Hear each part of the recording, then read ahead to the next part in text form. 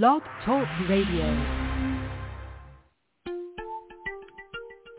Welcome to Chicago's Legal Latte, a series of podcasts brought to you by Lavelle Law Limited. Throughout this series, the attorneys from Lavelle Law will share their answers to questions about a variety of topics for individuals and small businesses. To participate in today's discussion, you can email us at podcast@lavellelaw.com. You know, one of the great things about the Chicago's Legal Latte podcast series, besides the fact that we have literally hundreds of episodes that we've recorded and make available to you, is that whenever we have a conversation that sort of leaves us wanting more, we can go back and follow up, and that's what we're going to do today. Hi, everybody. This is Jim Mitchell, and not too long ago I had a conversation with Maine Ellis, one of the partners at Lavelle Law, talking about estate planning tools and how those can be used to help plan for the succession of a individually owned or family-owned business. And great conversation, but not enough time to cover it all. So Elizabeth is back to kind of follow up on that today. So first of all, Elizabeth, I know you're busy, so I appreciate you taking a second pass here to come and join me for more conversation. Thank you, Jim. I'm happy to be here. So as I mentioned, we talked about why it's important for estate planning to be a part of any new business. You gave us some great information. We've got some more things to talk about today. But first of all, for anyone who's listening, if you haven't heard that podcast, as always, it's available at lavellelaw.com or on Blog Talk Radio. Easy enough to search. In fact, if you go right to Elizabeth's profile page on the website, you can link to articles and podcasts and everything else she's doing. But for those who haven't heard it, or maybe for those who did and have had a little gap here, give us a quick refresh. What are some of the key points we talked about in terms of why estate planning is important for these individuals? Sure. The reason that this conversation is relevant for business owners, and we say small business owners, but it's really true for any business owner, that oftentimes that business that a family or an individual owns is the largest or one of the largest assets that's in that person's estate. So in looking at both the plan for either retirement or future of that person or his or her family, or for his or her family after he or she passes away, it's necessary to plan for what's going to happen to that business or the interest in that business. We talked a bit about how the area of probate law is actually, there to provide a benefit to people, though we often talk about trying to avoid probate court because of the time and the expense that the probate court can take for individuals going through distributing the assets of a loved one. It is there to help with the actual distribution and provide for those individuals left behind. But when, a small business owner has put all that time and energy into building a business, I believe it's fair to say that the last thing that they want to do is have there be a giant question mark as to what's going to happen to that business when they pass away or when they retire. So planning both on the business side for succession of the business and the estate side for the future distribution of a person's estate is really critical in planning for the future and providing some peace of mind for today.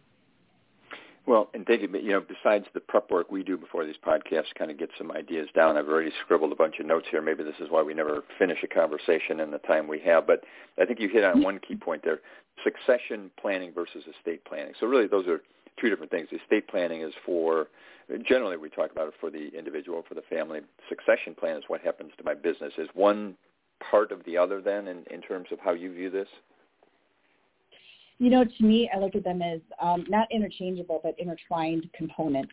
So just to clarify there, an estate plan is for the distribution of all the things that a person has gathered in terms of wealth, liabilities as too, but really the things that they've gathered during their time on earth, their money, their assets, their home, and incorporated in there is their business. If you build a business, it's part of your estate when you die. So the plan includes things like wills and trusts, the documents that we often talk about, just in conversation with each other. That's what comprise the estate plan. Succession plan is for the future of a business, and it can take many different forms. It may be passing that business on to children or to key employees. For some, it's selling a business. It could just be letting a business go to waste, but, that's kind of not the ideal, I think, for most people. So it's really about planning for the future in both scenarios where the owner or the individual that's built a business will not be there anymore, whether voluntarily or involuntarily, to run that business.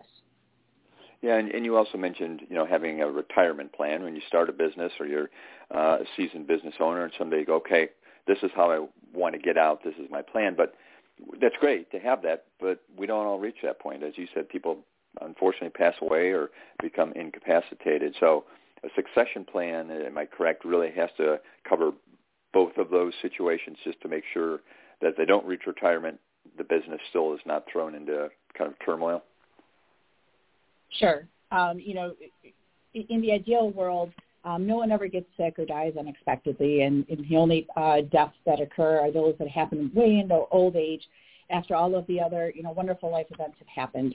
I unfortunately deal in the area of the what ifs. So part of a succession plan for business should certainly include the unexpected death or unexpected disability, which can happen as well. I always talk about the proverbial, asteroid hitting or bus hitting, but that's just to sort of, try to make light of what can be a very serious conversation. But I do recommend that the business owners put in place contingency plans for what would happen if they are suddenly unable to do their duties and keep running their business. But also put in place a plan for the ideal scenario where the business owner is retiring or, becoming less active in their business and enjoying their time in retirement. And both can be accomplished and both can ease minds with a proper succession plan in place.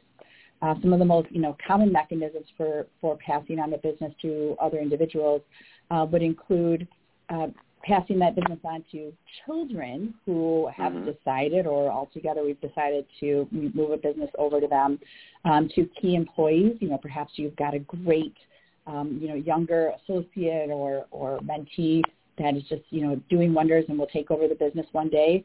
Or perhaps it's, selling it to an investor or other individual or group that will, build upon what you've already built as a business owner.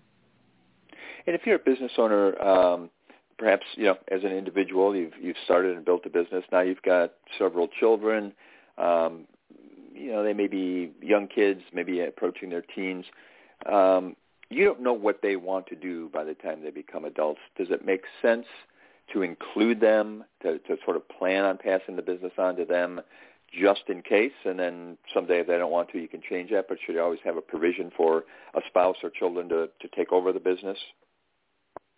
I'm going to give you the most lawyerly answer ever, and that is it depends. It depends. I've learned that from you. Yeah. If I had a client come into my office and say, I want to make sure that this business is here for my children to run in the future, I would always say, oh boy, I love your optimism, but what are you going to do if your little Sally or little Jimmy wants to be a podiatrist or whatever the case may be when he or she grows up? I don't want to get into telling families how to run. Rather, I'm there to protect their assets. So my advice to the business owner that comes into my office is to make sure that the actual asset, when I say asset, I mean interest in an LLC.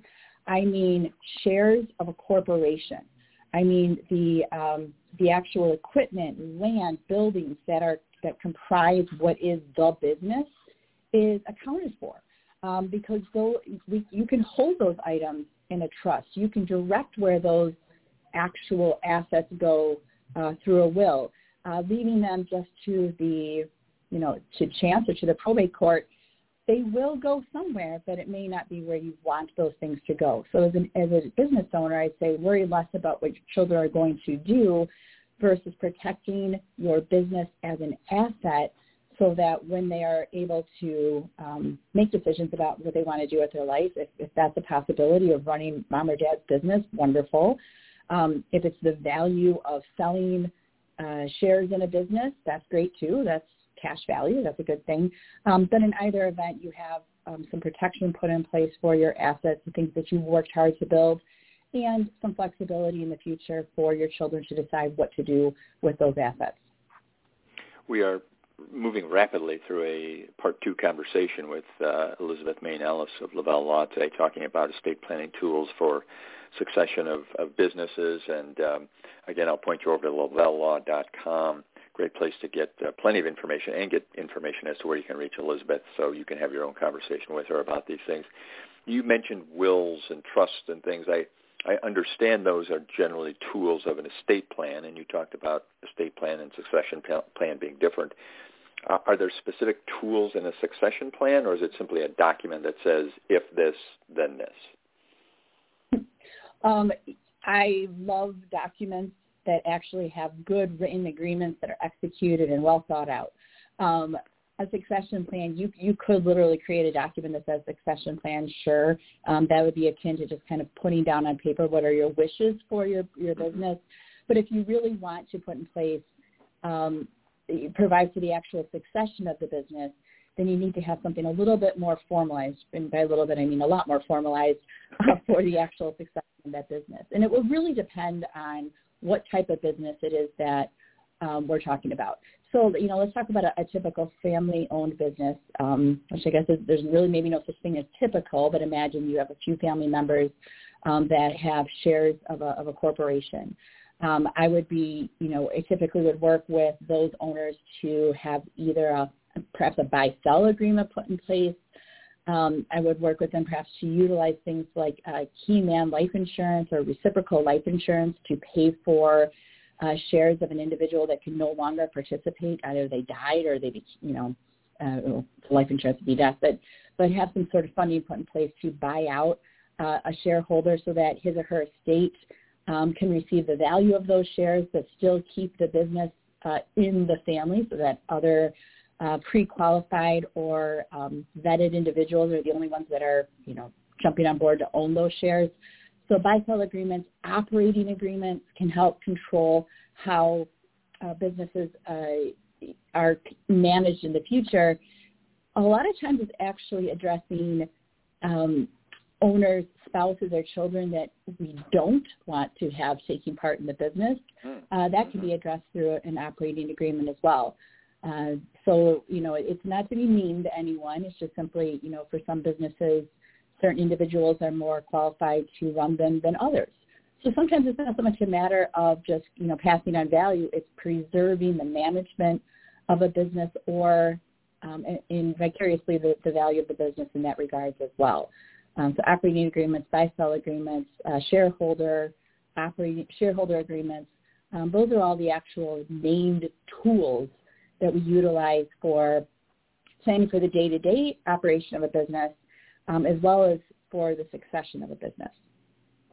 So we have about a minute left, so I'm going to ask you a question that I assume, well, here's the question. I assume you and I could bring in a couple of your peers from Lavelle Law and do an entire another podcast on tax considerations. Is that something that really warrants that type of discussion when you talk about succession or estate planning?